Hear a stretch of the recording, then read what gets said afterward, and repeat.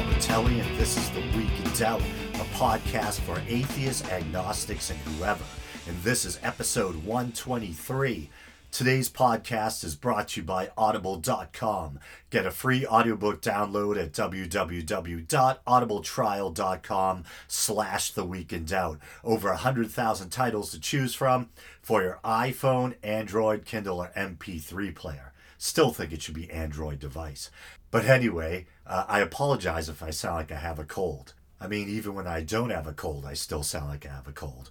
But today I think I sound extra stuffy. But before I go off on some meandering dissertation on my sinuses, I'll rein myself back in. Speaking of Audible, I noticed there's been a few clicks or impressions now, but I still haven't gotten paid by Audible. I think it's a cookie thing. So if you do take me up on the Audible trial offer, please do it through that Week in Doubt URL, and I think you have to make sure cookies are enabled too. All right, thanks in advance. And before I do the Twitter shoutouts, it looks like I finally have a new iTunes review. And man, am I behind with the reading the reviews. This one looks like it's from May, but at least it's May of 2014. They gave me 5 stars, so the show's still holding strong at 4.5 out of 5 stars.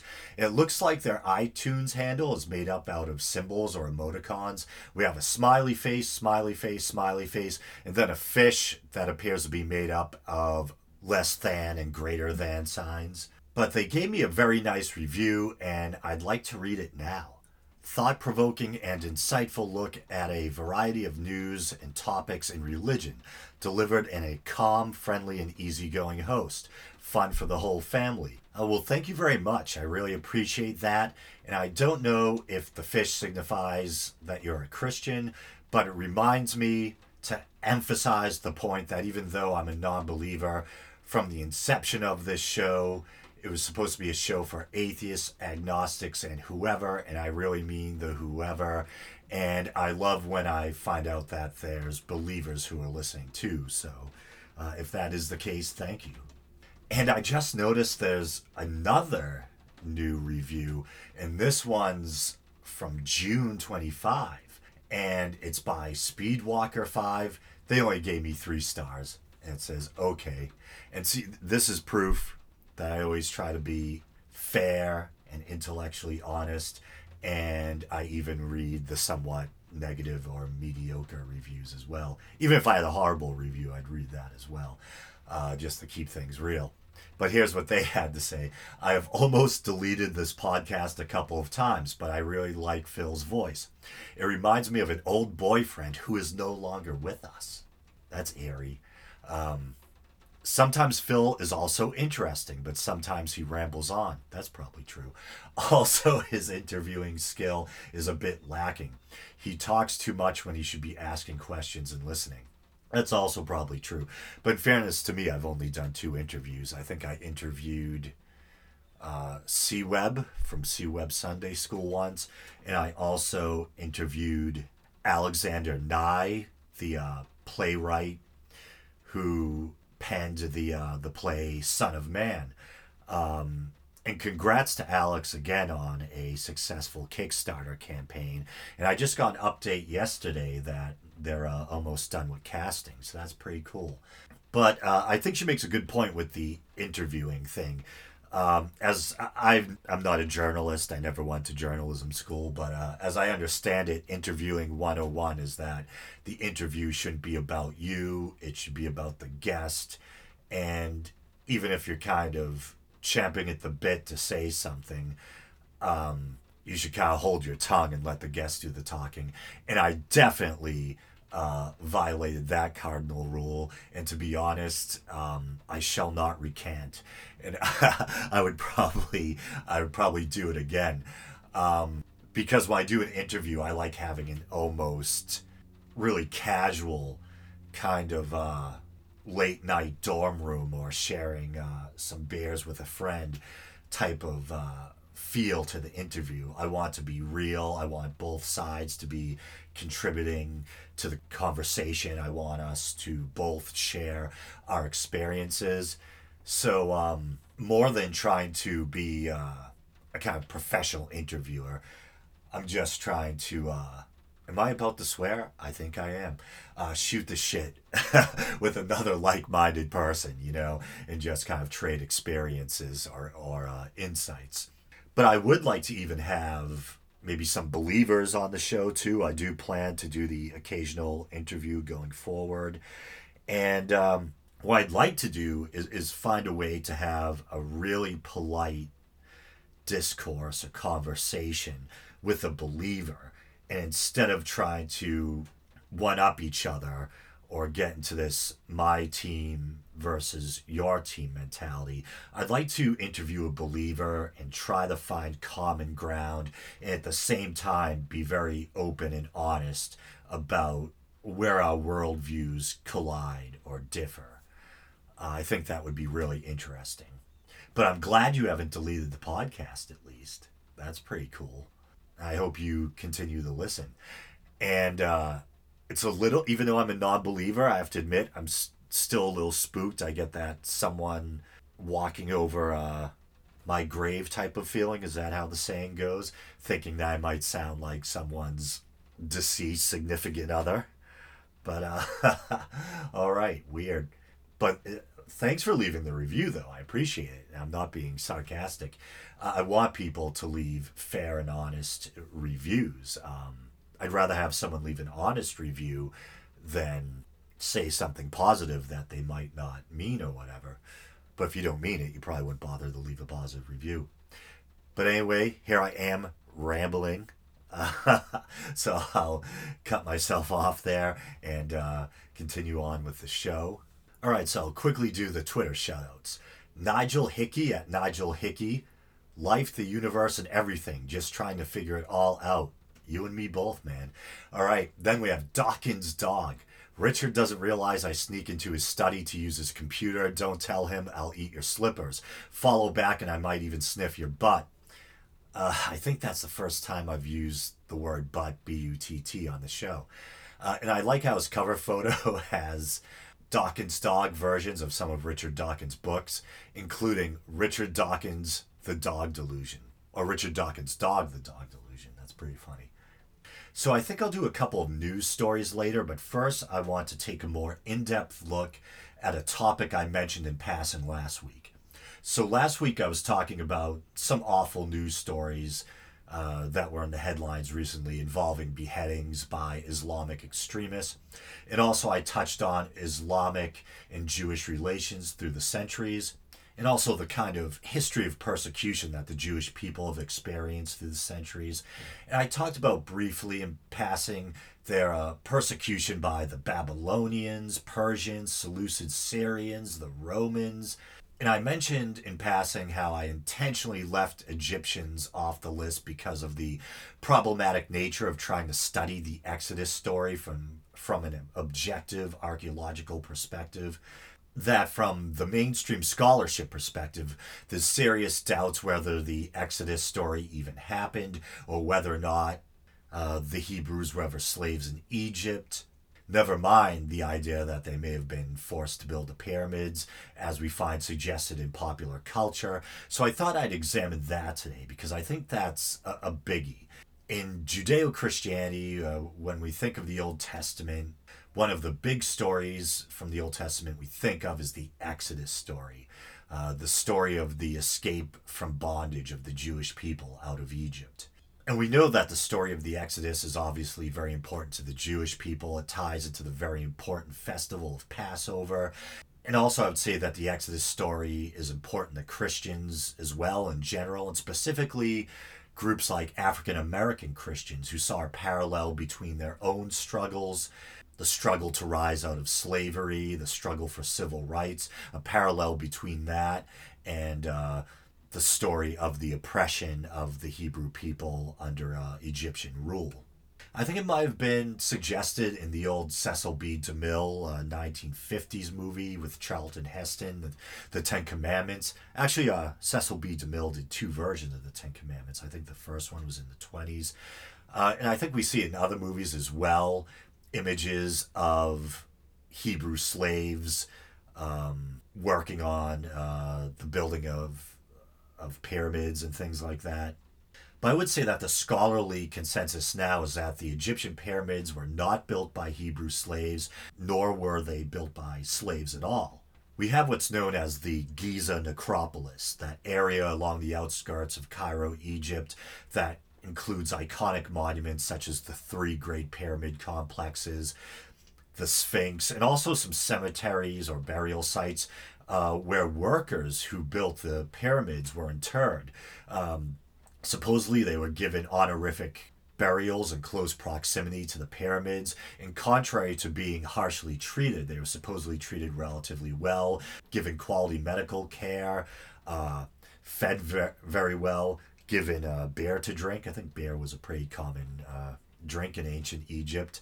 And they weren't slaves. Supposedly, the building of the pyramids was something like a giant civic project, with Egyptians taking turns working in shifts that lasted months. I believe then going back to their livelihoods, including farmers who would contribute by laboring during their off season or off seasons. And just to give a rough time frame, I believe the construction of the Giza pyramids ceased sometime around the middle of the third millennium BCE. The oldest and largest of the Giza pyramids is the Pyramid of Khufu or Cheops. I believe Cheops is the Greek version or variant of the name. And supposedly its construction was concluded around 2560 BCE or before Common Era. So if Jewish slaves didn't build the pyramids, where does this idea come from? One of the first things I did was to search some of my digital versions of the Bible. And I know that sounds kind of weird. Here I am, the host of an atheist podcast, and I'm talking about poring over the Bible. But hey, if you want to criticize something, I think you should be familiar with the material instead of just flinging accusations and criticisms without knowing what you're talking about. So I did a search for the word pyramid. It doesn't appear in any of the copies of the Bible that I have, at least the digital copies. And that seems to be the consensus online as well. The Bible never mentions pyramids, doesn't seem at all to contain the word pyramid. In fairness, part of my research was not just combing through the books of Exodus, Genesis, and Numbers, but I also listened to an old episode of Skeptoid with Brian Dunning. And it's funny, when I tuned into the most recent episode of Skeptoid, there was a robotic voice in place of Brian Dunning. So I don't know if he went off somewhere to serve time for his misdeeds. I don't want to drag his name through the mud, again, because I respect Brian Dunning and Skeptoid. But not long ago, I mentioned an old scrape with the law he got into involving eBay. But anyway, before I say more than I want to, like I said, I'm not trying to assassinate Brian Dunning's character. On the contrary, despite whatever he's got himself into in the past, I really appreciate the work he does with Skeptoid. And it was a great episode on whether or not Hebrew slaves built the pyramids. And he talks about the myth, supposedly stemming back to the ancient historian Herodotus. Herodotus lived in the 6th century BCE, I believe. He was a Greek historian, and although Herodotus' writings help us glean a lot about the ancient world, it's also thought that his writings aren't completely reliable. It seems to be the case that he may have had a penchant for exaggeration, and on top of that, the writing style at the time, people weren't concerned with journalistic accuracy the way we are today. So often exaggeration or creative interpretation was mixed into history.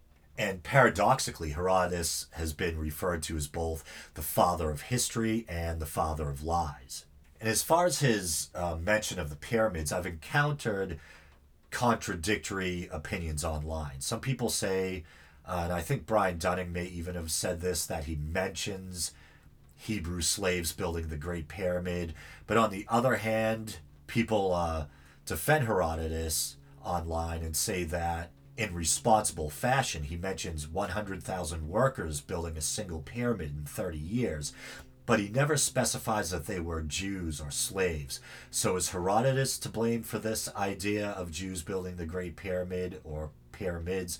Perhaps not. I don't know. The general impression I get online is that Herodotus doesn't specifically mention Jews or slaves, but rather workers. And then, if this is true, I also encountered a claim that The first century Jewish historian Flavius Josephus, while recounting the hardship of the Jewish people, mentions that they were forced to work for the Egyptians, including building pyramids. So maybe Josephus is partly to blame as well.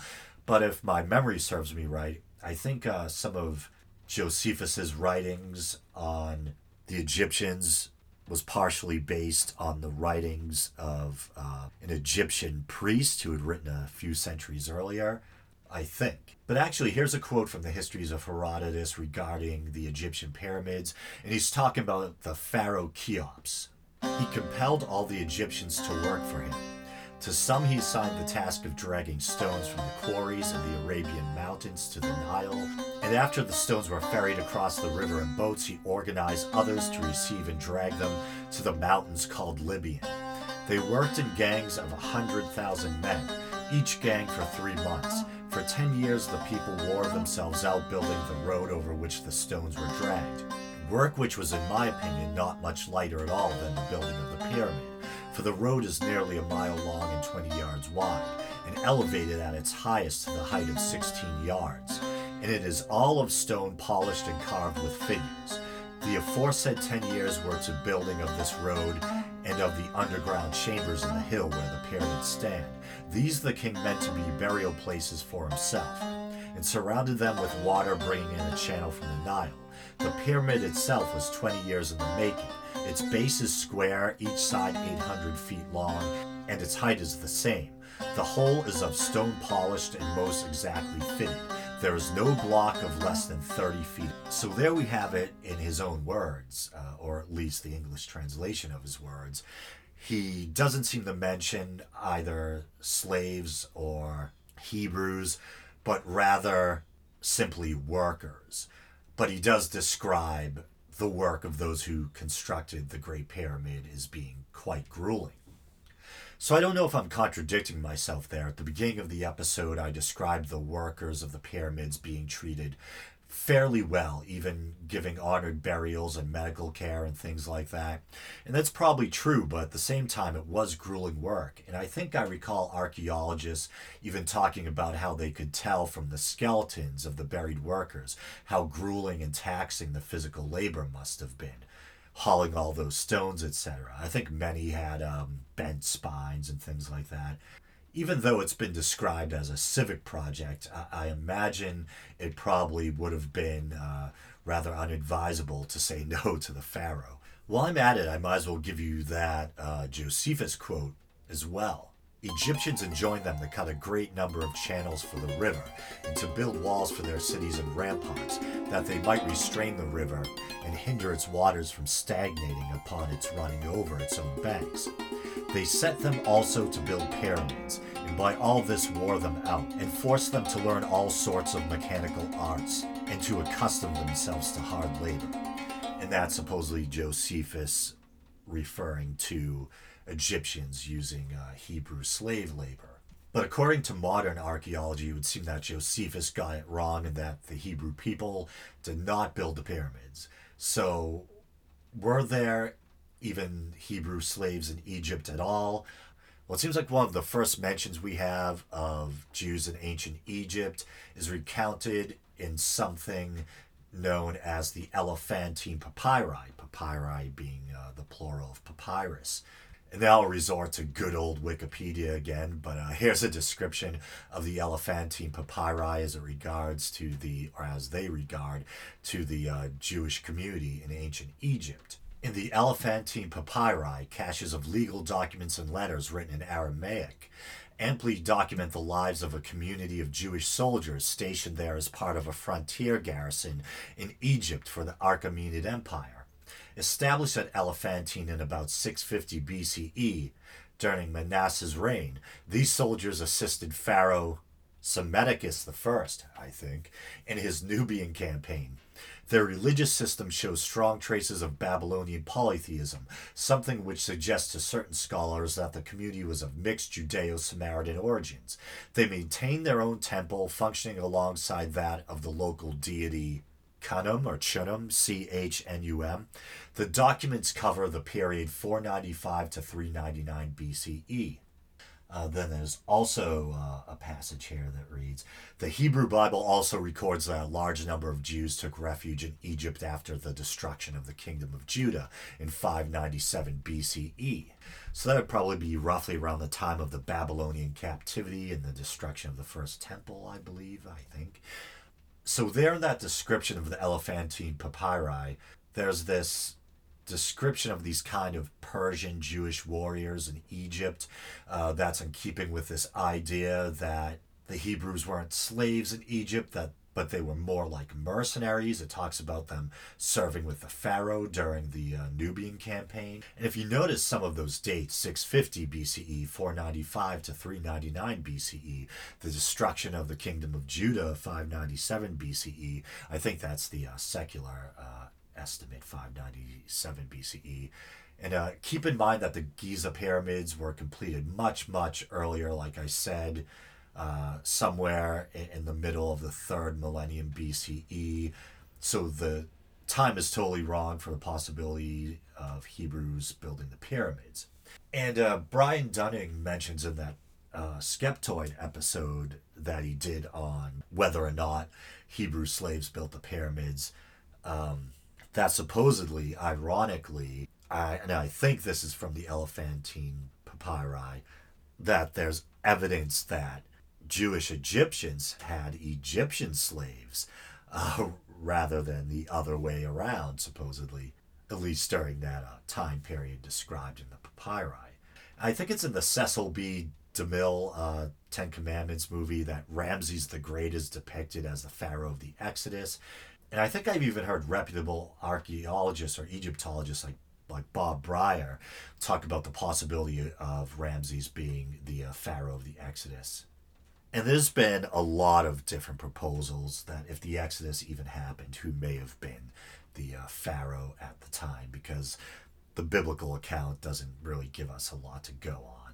But if it was Ramses, there definitely weren't pyramids being built, at least not the Giza pyramids, because as I mentioned, those were finished around the third millennium BCE.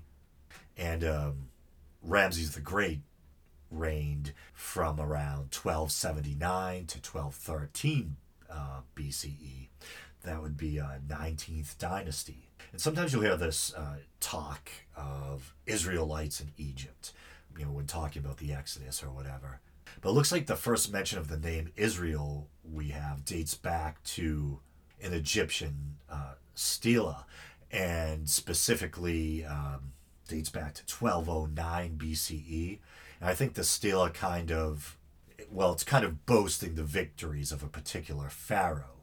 And at one point it reads, "And Israel is laid waste, and his seed is not." So that does seem to be Egyptian proof that at some point there was some kind of conflict in that the Egyptians conquered Israelites in battle. So it looks like we might not even have people identifying themselves as Israelites till about early second millennium BCE, which would of course be after the time of the pyramids, at least the famous iconic pyramids, the three pyramid complexes at Giza. I think there are many other pyramids, maybe something like 155, I think I'm going by memory. And also the neighboring Nubians also, I think, were pyramid builders to a lesser extent. And there was a succession of Nubian pharaohs actually at a time. So although we can probably safely say Hebrews didn't build the pyramids, I can't say with certainty that there weren't Jewish slaves, because the Egyptians were military conquerors and it was fairly common for them to take slaves, basically binding their conquered foes into slavery. And as that stela suggests, supposedly they crushed Israel or they clashed with Israelites militarily. They very well may have taken some of them as slaves. And although being a non-believer, and just objectively speaking, I don't believe that the Bible should be looked at as a history book by any means or any stretch of the imagination. But there probably are kernels of historical truth in some parts of the Bible.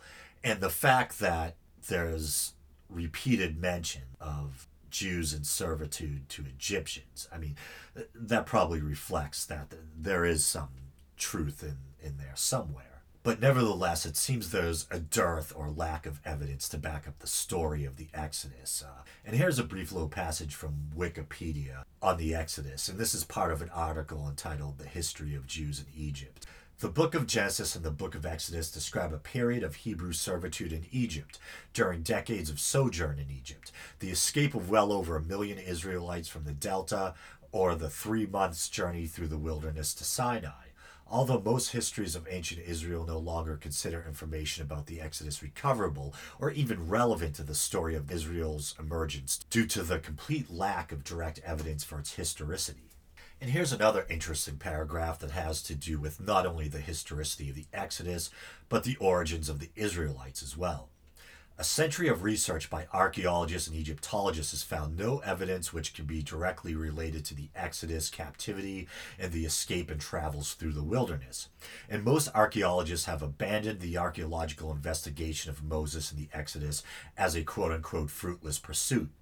A number of theories have been put forward to the account of the origins of the Israelites, and despite differing details, they agree on Israel's Canaanite origins. The culture of the earliest Israelite settlements is Canaanite. Their cult objects are those of the Canaanite god El. The pottery remains in the local Canaanite tradition, and the alphabet used is early Canaanite. And almost the sole marker distinguishing the Israelite villages from Canaanite sites is an absence of pig bones, although whether even this is an ethnic marker or is due to other factors remains a matter of dispute. And there's a mention of the Canaanite god El, and it's thought that Judaism arose out of Canaanite or Mesopotamian polytheism, and eventually El is mentioned not only as a chief deity, but he becomes the only deity, and we end up with a monotheistic religion. And in some versions of the Bible, we still see the word El for God, sometimes Elohim for God, which apologists might say is akin to the royal we, while others suggest that Elohim is plural, and it's a reference to the polytheistic roots of Judaism, or the polytheistic roots of the concept of the god El. So to reiterate, no, it doesn't look like Jewish slaves built the pyramids, but could there have been an actual exodus? Well, obviously, even if there was, I personally severely doubt the supernatural elements of the story. The magical plagues, the parting of the Red Sea. Some people have tried to come up with scientific explanations for those miracles, like crosswinds separating the sea, and bacteria causing the waters to turn red, and certain natural events driving frogs onto land and killing animals and things like that.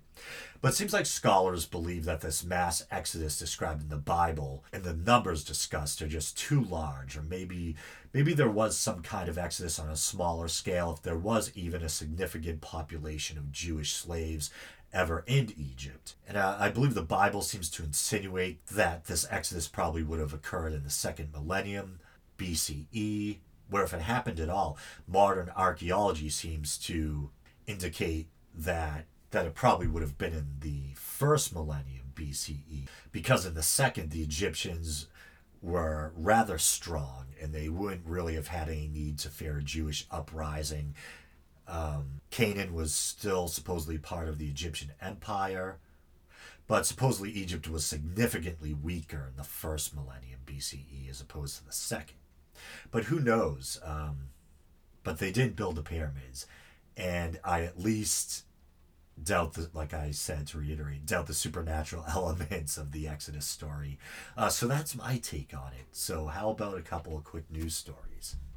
All right, so just to warn you, if you're a blasphemous heathen like me, you'll probably get a kick out of this story. If you're a believer or a practicing Christian, you may find this story very offensive and may want to tune out now. But I originally found out about this story, I think, through the Huffington Post, but I'm looking at an MTV article right now. I think that's the first time I have ever gotten a news story from MTV. But here we go. Here's the title. The title alone you might find offensive if you're a Christian. Teen faces 2 years in jail for face humping a Jesus statue.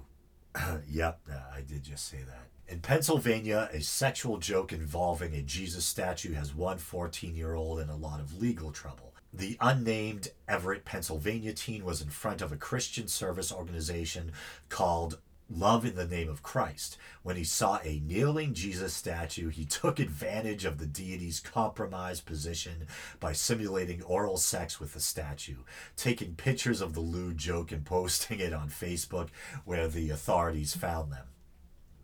And just to let you know, there is a picture, or pictures rather, of it online.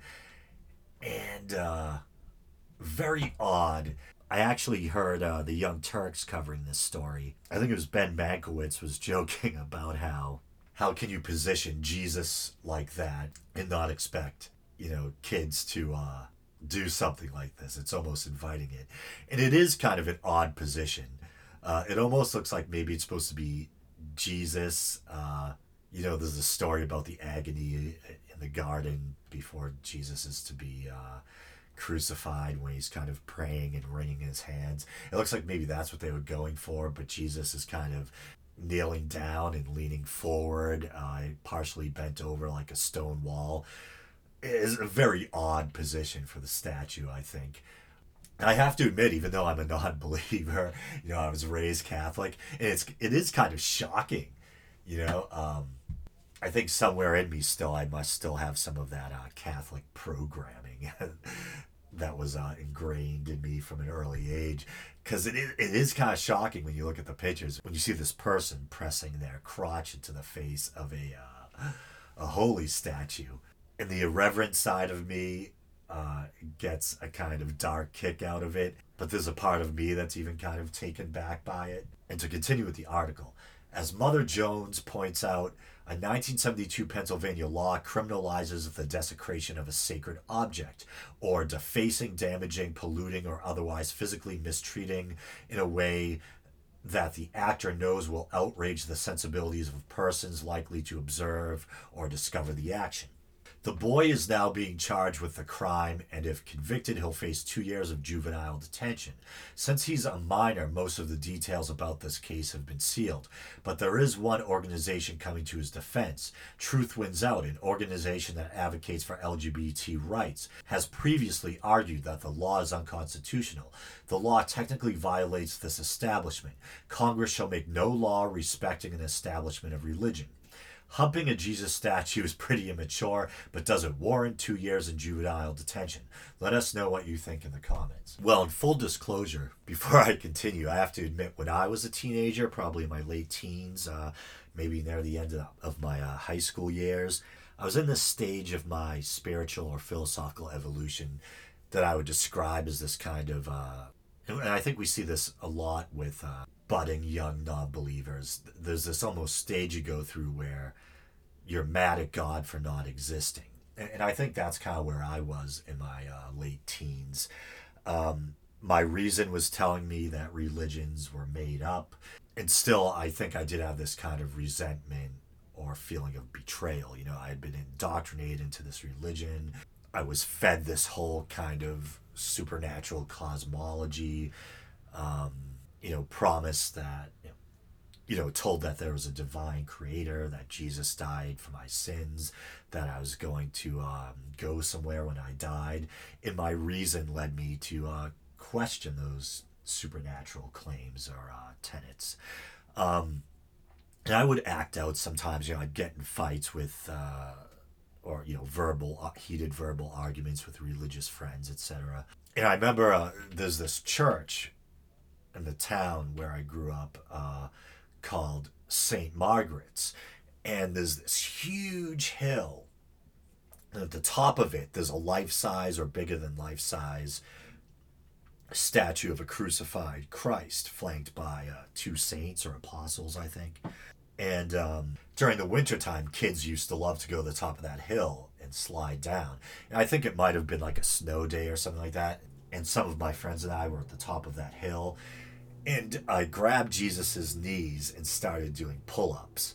And I remember my religious friends were like, oh my God. They were so freaked out that I would dare like disrespect this man-made statue or whatever. But it is funny, and like I just said, even me, because of my upbringing, when I see someone kind of disrespecting a religious statue, I think not only might it bother me to some degree because, I'm trying to be considerate of the feelings of believers, even though I'm not a believer, but I think there's still this kind of superstitious reaction, gut reaction that's been instilled in me. I'm like, oh my God, you can't do that to Jesus or whatever. But then also is this very kind of dark and irreverent sense of humor I have for things like that, and I think charging the kid for this is kind of stupid in a number of ways. I think his biggest crime is I don't think that humping a man-made statue is a crime or any type of moral transgression. If it is a moral transgression, it's only so because it's perhaps inconsiderate of the feelings of others, and you know that it may upset or hurt people who happen to be believers. But it's not like I think that the statue itself possesses any divine properties or anything like that. In a bizarre way, I think you could probably even argue that's a kind of freedom of religion or freedom of expression thing. The kid's probably saying, in his own vulgar way, that, hey man, this is just a statue. This thing isn't God. This is plaster or concrete or plastic or whatever it's made out of. And also, I think it's kind of, if we look at it for a minute, it's funny talking about looking at this story from a serious perspective, but from like a serious kind of theological perspective, if we look at the history of the Judeo-Christian religion, we know that Jews were forbidden, and obviously Judaism's the mother religion of Christianity. Jews were forbidden from making graven images. You weren't supposed to make representations of living things, especially human beings, or you weren't supposed to draw images of God, etc. And also in Christianity, there's been debates over whether it's right to display religious figures in art.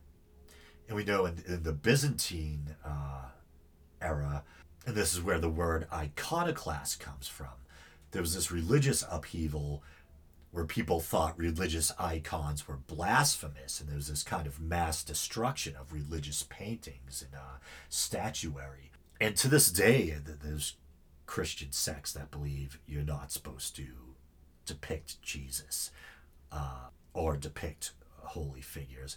And I'm thinking even, I think in Protestant sects, we often just see a cross instead of the actual, the gory image of Christ hanging on the cross that we see in Catholicism, the religion that I was brought up in. And a lot of people think that statues of Jesus, statues of the Virgin Mary are, that they qualify as graven images, and they actually go against the Ten Commandments, where it says you're not supposed to worship graven images.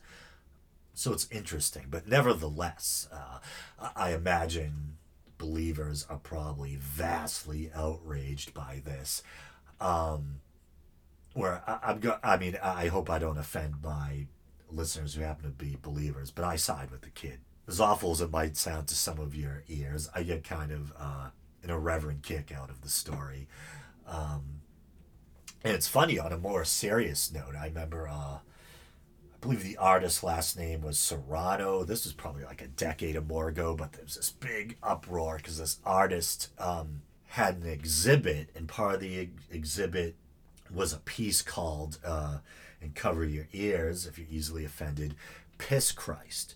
And it was literally just a crucifix dunked in urine. And people are very outraged. I even remember hearing Christopher Hitchens, and it might have been during like a roundtable discussion called The Four Horsemen that you can find on YouTube that he did with Sam Harris and Richard Dawkins. And they were talking about how they were offended by things like Piss Christ, and which is kind of surprising to me. And as an artist, because I've been sketching and drawing since I can remember, and I have a degree in graphic design. I'm an art lover, etc. As an artist, I don't think that Piss Christ was anything great. It might, if it offends me at all, it might offend me as an artist because all it is an object, submerged in urine. Um, it doesn't display any great amount of artistic talent or anything. But I support things like Serrano's Piss Christ in a way because I think it's good to make people think. And it's good to make religious people think about perhaps the superstitious nature of their beliefs and what really is sacred and what isn't. And should we consider physical objects as being divine? Or I just think it's good to make believers and non-believers alike to think about things like that. Where does freedom of speech end? Why do you get upset when you see a crucifix dunked in urine? Do you have some superstitious reaction that you think that crucifix had some kind of divine properties and there's some kind of bad mojo that's going to happen if you disrespect it? Or are you just personally offended because you feel like someone's disrespecting your beliefs? I think it's good to make people think like that. And I remember when I was going for my graphic design degree, we had to go to the Boston Museum of Fine Arts once, and there was some kind of display near the front of the museum. It was some kind of farm animal, maybe a sheep or something, that was in like a tank of formaldehyde. And I just remember I was like very turned off by it. It wasn't art to me. I'd rather not look at it, but I believe in the artist's right to do it. And I believe in the museum's right to display it. Me personally, I'd rather look at the ancient Egyptian artifacts and the Renaissance paintings and things like that than stare at, a cross or an animal floating in some kind of grotesque fluid or whatever. But I believe in the artist's right to do those things. And whether or not the government should subsidize things like that, that's a different matter. I don't think that the government should have to fund controversial artists or anything like that. But I certainly believe in the artist's right to express themselves. I actually think it's a good thing when they get people to think or challenge people's superstitious beliefs or challenge the bounds of free speech. But that being said, I think I'm going to make a liar out of myself and just do that one news story. As always, thanks for listening, and please, Speedwalker 5 and the rest of you, don't delete the podcast. All right, man. You can check out the YouTube channel. You can like the show on Facebook. Please do that, by the way. You can follow the show on Twitter, listen on Stitcher. You can contribute to the show through the official Weekend Out Podbean page. That's PODBEAN. You can use the PayPal widget and donate as little as 99 cents. Currently, the funding of the show comes completely out of my pocket. The hosting and all that. So that being said, until next week. All right, thanks.